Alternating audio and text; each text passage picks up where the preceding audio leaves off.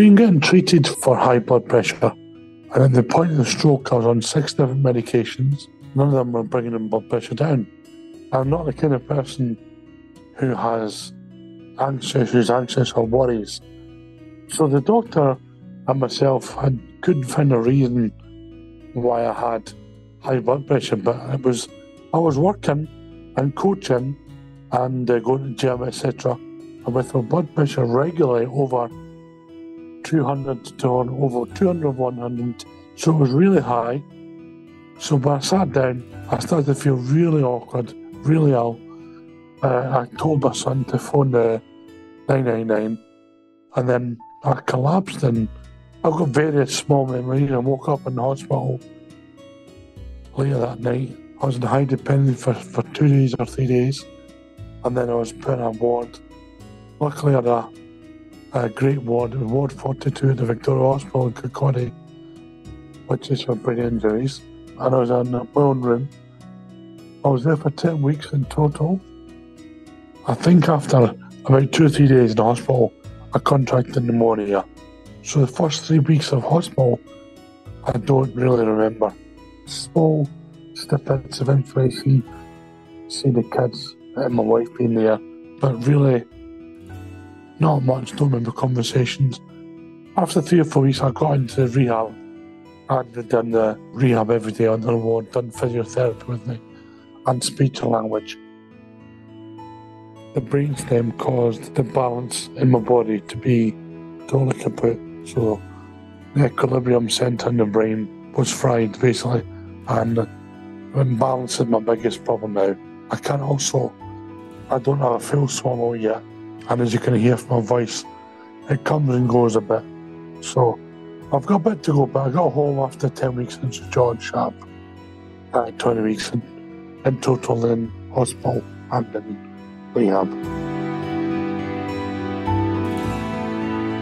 Hello, Mark Goodyear here. Welcome to Stroke Stories, the podcast that seeks out and hears from stroke survivors. Today we hear from Don Edmonston from Fife, Scotland. Don had a stroke at the age of 56. Work-wise, I worked at the construction industry. I put underfloor heating and new builds and properties and building sites, and also created concrete floors. Hobby-wise, for the last 37 years, I've only had one hobby, which is American football. I was a professional at one point back in the 90s. I've played and coached, managed various teams over the years, including winning the European gold medal with the Great Britain Lions team in Europe.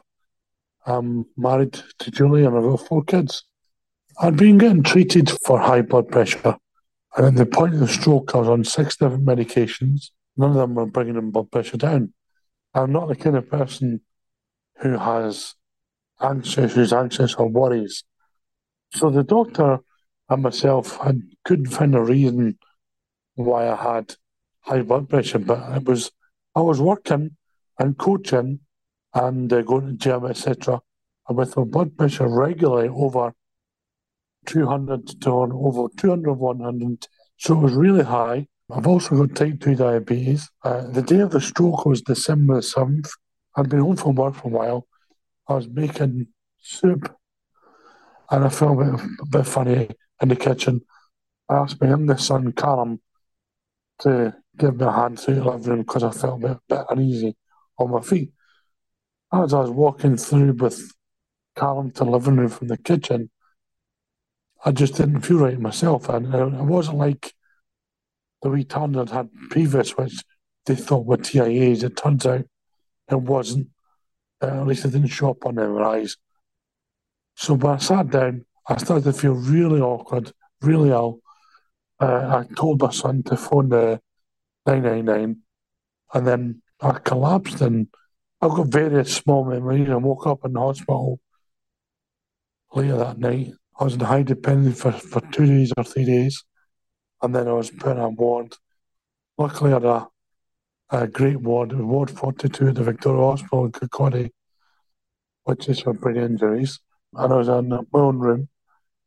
I was there for 10 weeks in total, and I got transferred to the Sir George Sharp stroke unit run by Fife NHS, and I spent another 10 weeks up there, and I've now been home now for 5 weeks.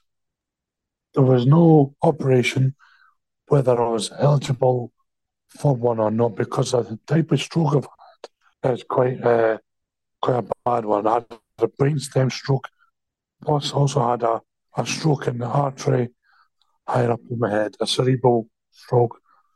So I had two strokes at the same time. I think after about 2 or 3 days in hospital, I contracted pneumonia. So the first 3 weeks of hospital, I don't really remember. Small snippets of information, see the kids and my wife being there, but really not much. Don't remember conversations. After 3 or 4 weeks, I got into rehab and had done the rehab every day on the ward, done physiotherapy with me and speech and language. My stroke left me with weakness on my left side and coordination problem with my left arm. They're not bad now, they're getting better. But the biggest problem I've got is the brainstem caused the balance in my body to be totally kaput. So the equilibrium centre in the brain was fried, basically. And balance is my biggest problem now. I don't have a full swallow yet. And as you can hear from my voice, it comes and goes a bit.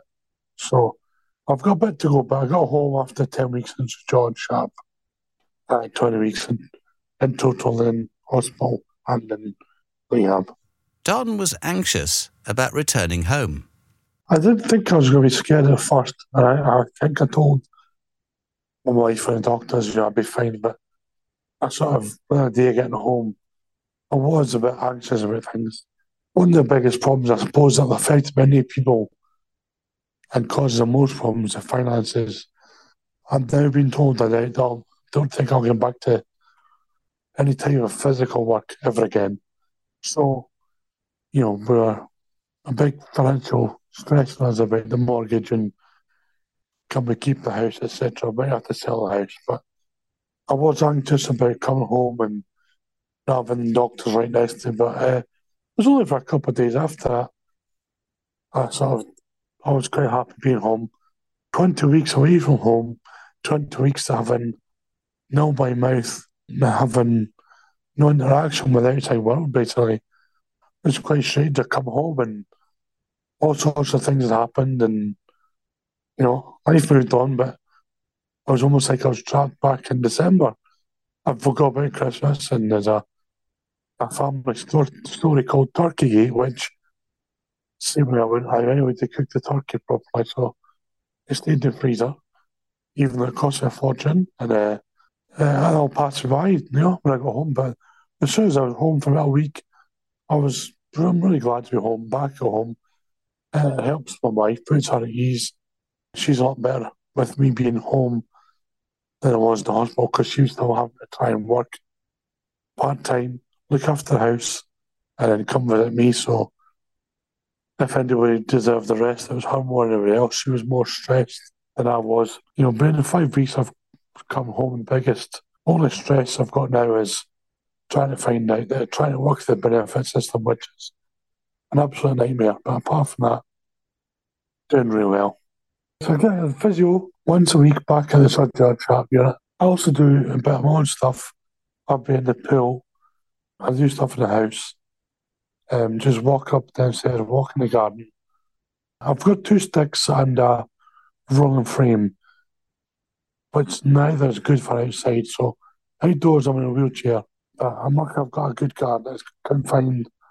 I've got astroturf, so I can walk in that, and I'm not going to hurt myself or fall over. Because that's the biggest worry is falling over and causing any more damage. I get physio every week. I do a bit myself. I'm an ex-sports therapist. I did a sports therapy course at university.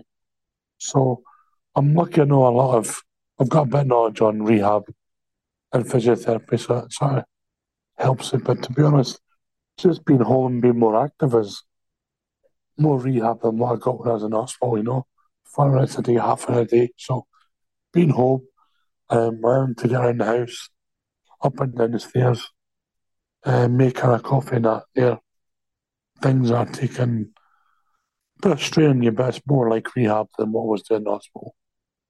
The balance will either get gradually better over years, many, many years, could be 5, 10, even longer, or it could never return. It will never be right. And there's nothing they can do about that physically. It's just whether my brain will is not damaged enough that won't stop it retraining. So my physiotherapy revolves around on balance on one foot and using motion balls and stuff like that. I can stand up unaided. And I can walk a few steps in the house. My left leg just doesn't want to work right, so I'd have a quite a funny gait when I'm walking. But the balance is for me is quite bad. Even just turning over a bed from my back to my side, it's like I suppose it'd be like something I'm meant to go, but worse. The room doesn't spin, but I feel as if I've stepped off something like the waltzes or something in the fairground. Really, I Mm-hmm. feel really your body doesn't feel in sync with your brain. And so just the smallest movement, even head turn and sit in the chair watching telly and turn to talk to my wife, even that, you can feel the balance thing in the head going. So the balance is the main bit. The swallow, I've been told by the speech and language therapy, in their opinion, they think it will get back to close to normal. The swallow, they think I've got a paralysis on the left side of my vocal cord, which can be fixed with a small operation, much like Botox. So I'm on a waiting list to get that. And for the physical stuff, actual physically walking, one of the things I think with having a stroke, everybody says you've got to stay positive. And I'm a positive person anyway. And I've always said, even in the hospital, that if this is as good as it gets, I'm going to be happy with it because when I was on Ward 42, probably in that 10 weeks, probably between 9 and 12 people didn't get out of the hospital. They went down to mortuary. And I was really lucky. So you got to count your blessings and work on what you can work on and what I can't do, I'm not going to worry about. And I'll just take care of itself. Coming up, Don talks about seeking out help. I sent an email to the Stroke Association, but I was just asking them if they had advice on the finances and etc. And they said, individually, you're better off speaking to citizens' advice. They're probably best got help. But I had a woman out today who works for some voluntary organisation. She has told me to get back in touch with the Stroke Association because they do have other people that can come out and give my advice. And has advice for the loved ones of a stroke survivor. I would say give the patient, your partner, time and remember that they could come out of hospital a totally different person to what they were in, which thankfully didn't happen to be because that was one of my wife's biggest worries. I know that. And, she says you don't get when you were in, you come out and all get. So quite lucky. Let's hear Don's plans for the future. I don't want to be out of work. I know I might have to change, and I think within a year I'll be able to drive again because I'm in the car as a passenger. I don't have any problems. So I think I could drive again, and I'm maybe have to do something really simple like delivering Chinese meals at night or something. In the stage where I'm looking at getting advice for, is there ways I can retrain, is there funding for courses I can get retraining to do work every day when they enable me to work from home if I wasn't physically able to do my whole job. So really I need to do a job where I'm at home or in a call centre type thing.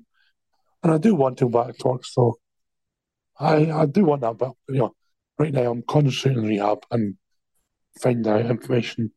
And that's the hard thing is information's not easy to find. I don't know where to go for it either, so it's hard finding information out. I sent an email to the Stroke Association, but I was just asking them if they had advice on the finances and etc. And they said, individually, you're better off speaking to Citizens Advice.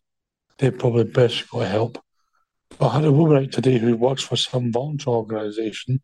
She has told me to get back in touch with the Stroke Association because they do have other people that can come out and give my advice and stuff like that. So I suppose that'll be my next step is contacting them. But that's the only people I know of is the Stroke Association.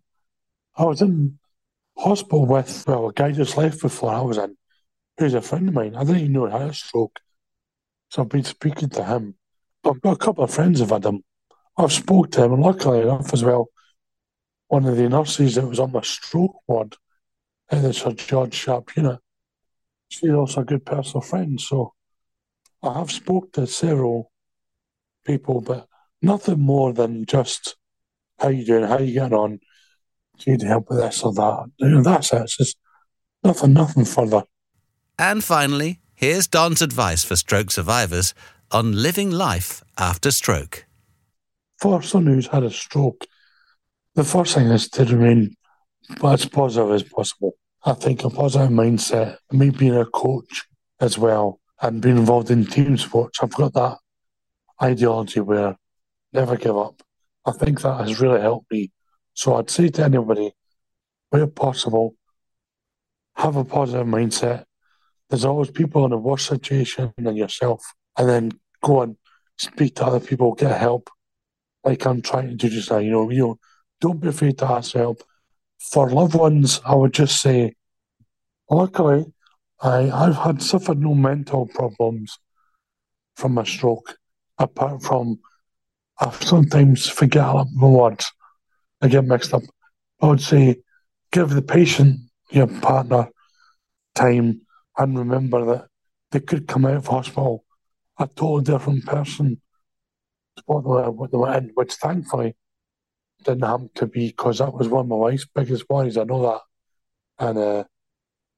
And, she says you're an old git when you were in, you come out an old git. So quite lucky. But apart from that, just positive attitude, do your rehab and try and eliminate what it was that caused the stroke in the first place.